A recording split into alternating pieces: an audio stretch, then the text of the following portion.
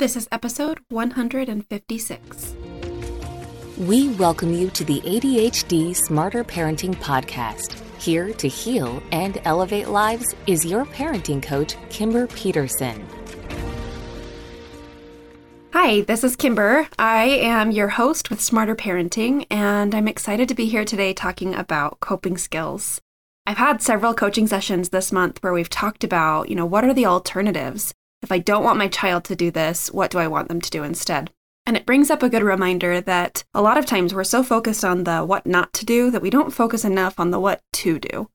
So this episode is all about coping mechanisms that will help your child diffuse, de-escalate, manage, and regulate. And these are some of the things that we really want our children to learn. But I also find that this list of skills is actually really helpful for us as parents too. I know I've mentioned before, but sometimes as a parent, I will do things like tell my son, right now I'm really frustrated and I'm going to take some deep breaths and then I can try to talk to you again. And those kinds of things that just show him that I need a minute too, and that's okay. So these coping skills are great for your child, but they're also great for you. So in today's episode, we are going to talk about a variety of different coping skills that you can teach your children and your family and start to use, how and when to use those coping skills, and then how to evaluate if they're working or if they're not working. Because I get from a lot of kids and a lot of parents that this coping skill it isn't working. And so how do we figure out, what can we do instead? Or is it time to quit on it? Or should we keep on trying out that same coping skill? So let's get started with a list of different coping mechanisms. Now, when I teach people coping skills, I try to break them down into different categories. Now, coping skills often are to divert or to distract our bodies from the overwhelming emotion that we're feeling. And sometimes those emotions are really different, right? Sometimes we need to cope with sadness, and that might look different than coping with frustration or anxiety even. So learning a variety of coping skills is really important, and also knowing what type of coping skill is going to be effective for those different emotions is also important. So I break down my coping skills into different categories that match learning styles. Some of our kids are very clearly visual learners. Some of our kids really respond well to auditory things and want to hear and listen and need that in order to calm down and to cope. And then some of our kids are kinetic, especially our ADHD kids, right? So some of our kids really need that kinetic movement, that ability to physically cope and manage their emotions. And that might be done with fidget toys or physical movements or a variety of things. Now, although I break down my coping skills into these different categories, they overlap a little bit, right? So let's go through some examples. So some examples of visual coping skills would be things like drawing. So that's a good one. It's also a movement, right? So it could also fit into our kinetic category. But drawing is a good visual coping skill. Visualizing things like where's your favorite place, or picture somebody that you love, or even like physically going over and looking at things like family pictures or, videos or pictures of things that they enjoy. Sometimes we need to break up and diffuse an emotion by distracting ourselves a little bit. And so that might be, watching a funny little video that's available, or doing a puzzle or something like that they can look at, or reading a book. So these are some of the visual things that we can be doing with our kids. In addition to that, there's some auditory coping skills that we can try out. So my auditory coping skills might be things like saying or speaking something out loud. So they might sing a song to themselves or say the alphabet. They might count to 100 in their head or out loud. They could also listen to music or play an instrument. Sometimes physically crumpling up a paper, right? This can fit into any of our categories. I can watch myself crumple a paper. I can physically do it, and I can also hear the crinkling of the paper. And sometimes some of those grounding activities can be really effective, especially for our kids that are more destructive when they're feeling overwhelmed. So when they're feeling a lot of emotions and their response is to start hitting things or knocking over toys, trying something that physically they can do, like crumpling up a piece of scrap paper, can be really effective. Even talking it out with somebody that they feel safe with can be a really good auditory coping skill. And then lastly, we have some kinetic coping skills. So kinetic coping skills are going to be our physical movement ones. So squeezing the stuffing out of a stuffed animal, doing yoga, stretches is a great one. A lot of people overlook our ability to do stretches, whether small or big, in a variety of different areas. something that I was recently talking to a family about. The Millers were asking about, how to help their child with coping skills in a variety of different settings. We were talking about her throwing a fit in the grocery store and really struggling in that setting. And when we discussed that, we talked about different things that she might need and be able to do, and how her coping skills were really geared towards items that she had at home, like her stuffed animals, her blanket, those kinds of things. And that wasn't very effective in the grocery store, and so they needed to have some things that were available in that moment. So the Millers started doing things like teaching her to use stretches as a coping mechanism, because she doesn't need any item to do a stretch somewhere. And in the grocery store, she can even do subtle stretches, like pulling on her arms or bending over and touching her toes. Those kinds of things can get done anywhere. And that was really effective for them to start to translate coping skills into different environments.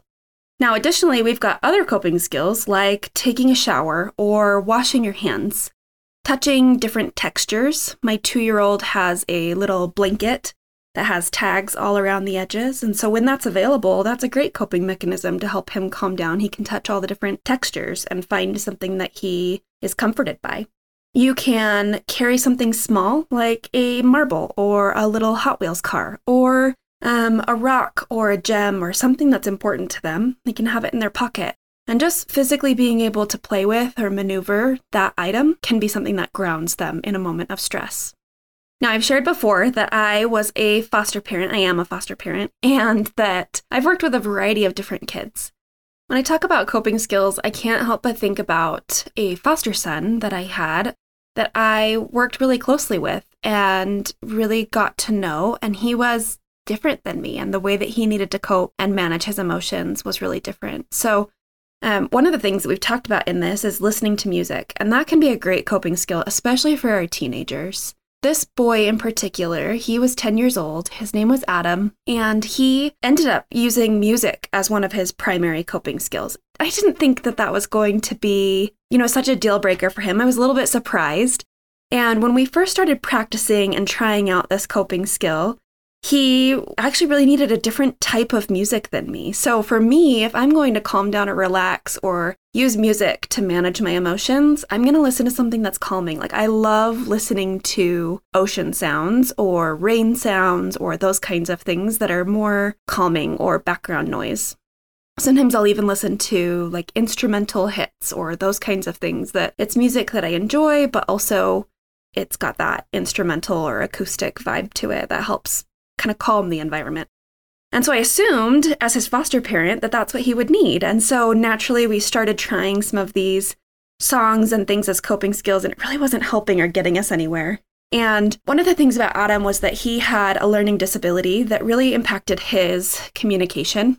And so when I would work with Adam on these things, a lot of it was guessing, and it took a while. It took several months of him living with me and me really trying to adapt and change our approach before we started to understand what his needs really were and started to get feedback from him on how things were going. So when we talked with Adam, he actually said he wanted to listen to really loud, heavy metal music. He wanted rock, those kinds of things. And he wanted to listen to it loud. And he wanted to, dance around the living room. And he wanted to sing along and kind of pump his fist in the air and those kinds of things. And I thought, that's going to do the opposite. It's not going to help calm him. That's going to just fuel the fire when he's feeling really overwhelmed. But with Adam, we tried it out. We thought, let's give it a chance. And so we started trying having him listen on his headphones to some of this really loud music. And a lot of it was very instrumental still. I mean, we wanted to be mindful of lyrics and those kinds of things. So we were cautious about what we let him listen to. But we did go for things that were, loud and energetic, and he loved it. When he was overwhelmed, if he could listen to his music and really get out and express a lot of that energy he was feeling cooped up, then he was able to finish the song, calm back down, and be able to communicate more clearly. He showed a lot more happiness and ability to interact with his peers and with us as his foster parents and even his teachers and all sorts of different people in his life. And we actually saw his communication skills improve over using this coping skill because he was able to express a lot of this energy, but then be able to process and manage his communication a little bit better afterwards, which was enlightening. It was great to see. Now, like I said before, we try to have multiple coping mechanisms, right? Listening to the rock music wasn't always applicable and it wasn't always available. And so there were times where that wasn't the coping skill that he would have access to. And so we worked on several others. And one of the others that we had for him was this little lava lamp timer. And it's so funny to me because it just feels like the opposite, right? Adam loved the loud rock music. And then he also loved this lava lamp timer. And it was just this little trinket that we got off of Amazon, actually. And you just kind of set it up and it drips down different colors. And then you flip it over and it drips down other different colors. And you can just flip it back and forth. It's kind of like a timer, but it was a very visual coping skill that he really enjoyed. And it was an easy thing to keep in his backpack or in the car or different places that he could pull it out when he needed it. And it was a lot quieter than the rock music. So that was helpful too. But it's interesting to me how different those two coping skills are. And whenever I talk about coping skills, I just think of Adam and how I didn't anticipate that those would be the go-to coping skills for him. And I didn't anticipate them being so opposite, but both of them were highly effective for him. And we really needed to try that out. So now that we've gone over a variety of coping skills, let's talk about ways to teach your child the coping skill and the when and where of it. So a lot of parents that I talk with, last week I was talking with a dad named Mark, and he was kind of going over his teenage daughters and, preteen daughters, and talking about, some of the meltdowns and things that they were having in their homes and the different coping skills that they were trying to suggest or implement in those moments. And that during the meltdown, they would suggest things like, okay, take a deep breath, or go listen to music, or, whatever coping skill they felt like might help in that moment. But there were a couple of things that weren't going smoothly in that process. So one is that they were suggesting a variety of different coping skills. So kind of going all over the map of just throwing them out there and seeing what the girls wanted in that moment of distress. Another issue was that they were just barely starting to suggest things during the middle of the meltdown. And so we talked about how we need to rewind back.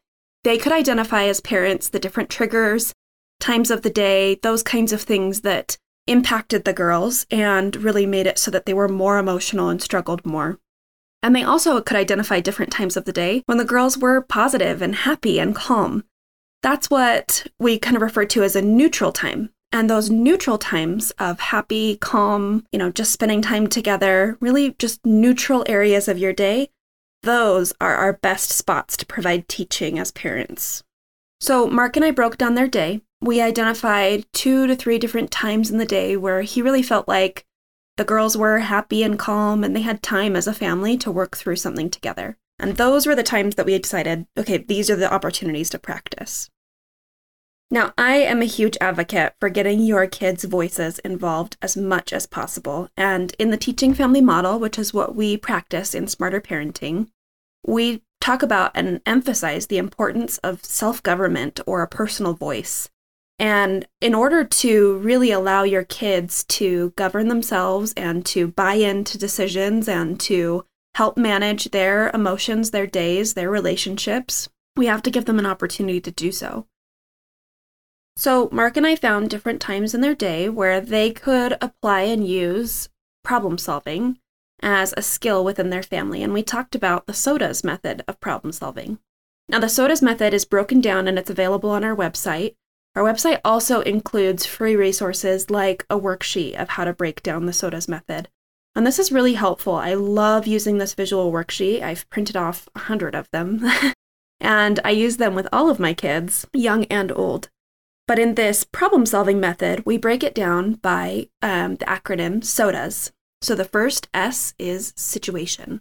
We talk about what the situation is. And in Mark's situation, we talked about feeling overwhelmed. And so we wrote that down. So the situation is you're feeling really overwhelmed or you're feeling really emotional.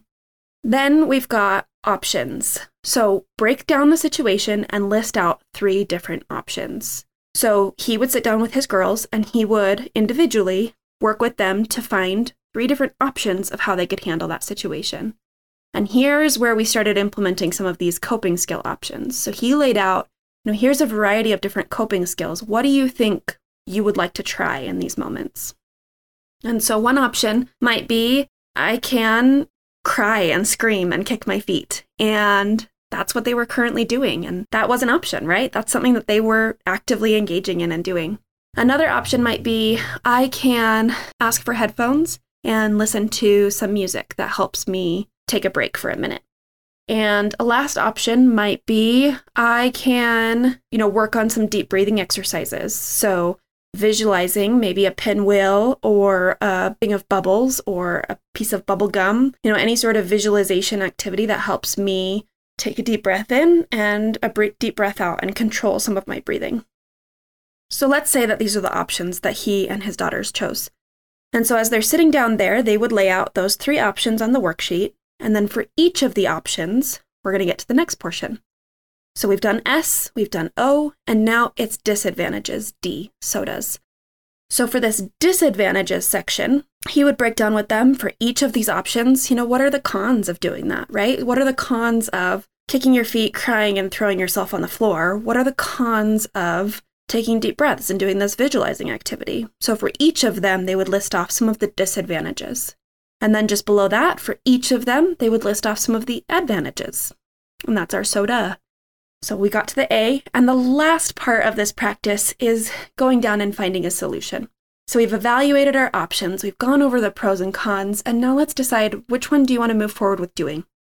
So after doing this practice with his girls and breaking down the worksheet, Mark is able to then prompt his daughters with the coping skill that they decided on, and this helps bring in their voice. So the next time that there's a meltdown, he's using the coping skill that they've already identified and practiced.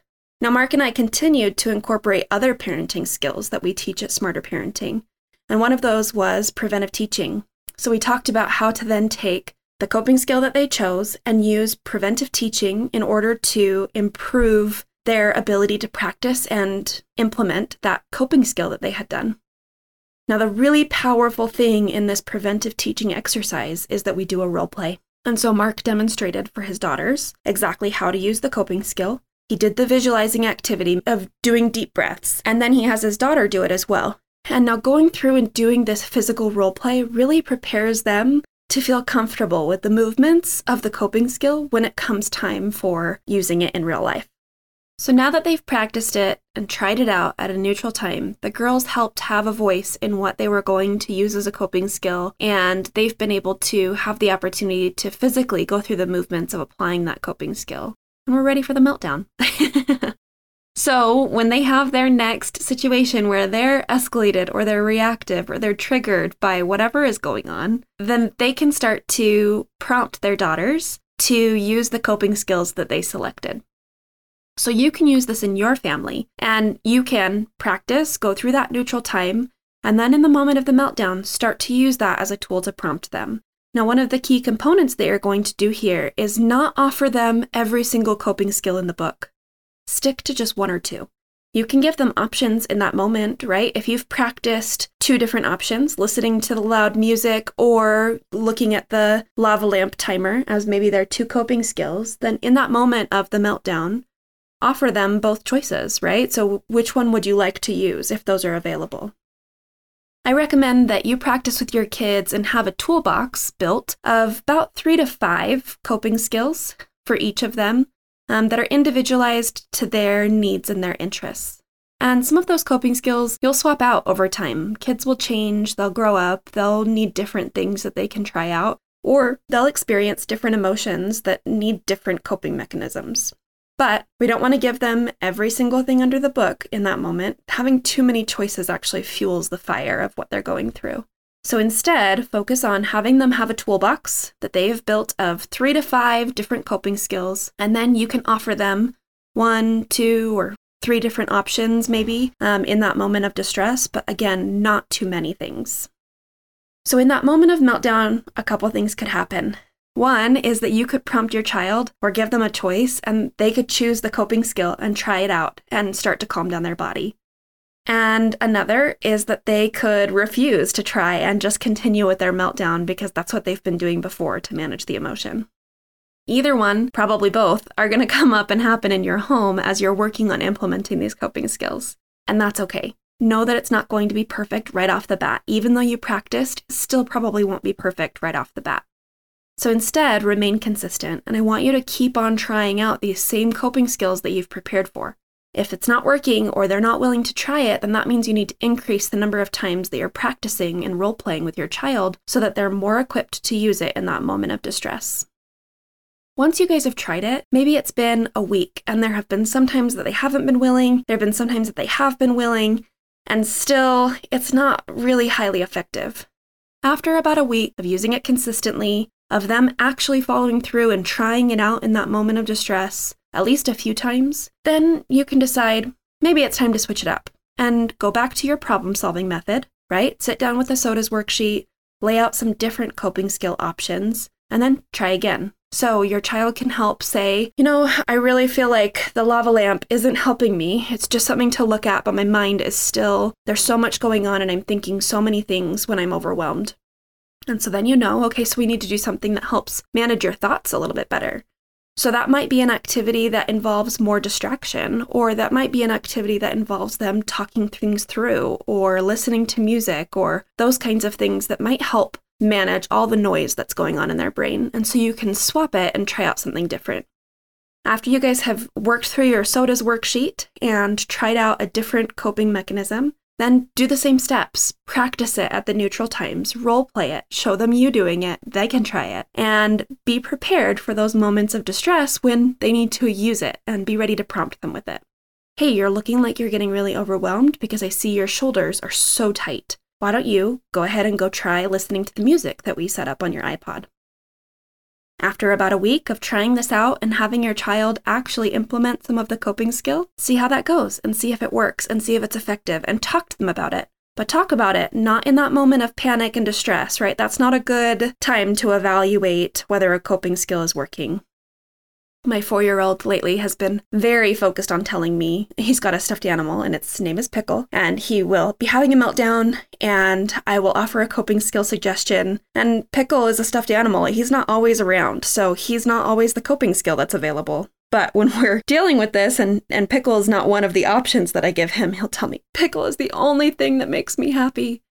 And we have to practice and try out different things, or he really will genuinely think that. And so we try out different coping skills, or we talk about how Pickle's not there, but we don't evaluate the other options that we're giving him in that moment, right? So he might feel and think, Pickle is the only coping skill that makes me happy. The reality is Pickle isn't available and something else can help him calm down. He just needs to try it out. So I might do things like I'll hold both of his hands and we'll take deep breaths at the same time. And my breath I will make go faster and he has to copy it, or my breath I'll make go slower and he has to copy that too. And that practice or that exercise, although he says it's not very effective, we're able to do it and calm down his body, and then once he's all the way calm and de-escalated, we can practice and try out a variety of coping skills at that calm moment. But it's not a time to evaluate the coping skills in that moment of stress and panic and crying. Now I'm pulling in all the skills into this because I would love for you to see how comprehensive the smarter parenting skills can be. We've talked about using the SOTAS method. We've talked about preventive teaching. And now let's talk about a little bit of other things that you can do to really reinforce your child's use of coping skills. Now, my son and I practice coping skills all of the time. And we work on implementing them, right? He's 4 years old, so we get a lot of feelings. And when those feelings come up and he uses a coping skill, whether by me prompting or on his own, I really reinforce that. And I use the skill of effective praise to reinforce that because I really want him to understand and know exactly what he's doing correctly so that he'll continue to implement that. And what I see happen is that over time, by praising his use of coping skills, I then don't need to prompt him to use the coping skill. He goes straight into using it because we've really reinforced this concept of being able to use a coping skill to calm your body down. And so then I will see him get overwhelmed or frustrated. I can watch and see his body start to get tense and then start to relax as he implements deep breaths or getting his stuffed animal or any of the other coping skills that are in his toolbox. And I continue to reinforce that, but I'm able to build some autonomy in him because he understands and knows exactly what to do. And so that's when I, as a parent, am transitioning a little bit from this co-regulation, where I'm working with my child to calm down, which is a very important first step. Every child needs to start with co-regulation. But gradually over time, we're getting to some self-regulation, which is going to be so critical for him as he grows up and becomes an adult, because there's going to be situations where he needs to be able to calm himself down. And what a powerful tool to be able to teach him that. And the way that we get him from point A to point B, from that co-regulation to the self-regulation, is through effective praise and really reinforcing and engaging in those positive things that he should be doing. The other thing that I use is correcting behaviors. So you can see our skill on correcting behaviors, because sometimes, even though he knows how to use a coping skill and I will prompt him to use a coping skill, we will still have a prolonged tantrum of him using a lot of negative behaviors that I'm not looking for him to use to de-escalate. And we will have, this whole tantrum that goes on before he eventually calms down or gets tired and no longer has the tantrum.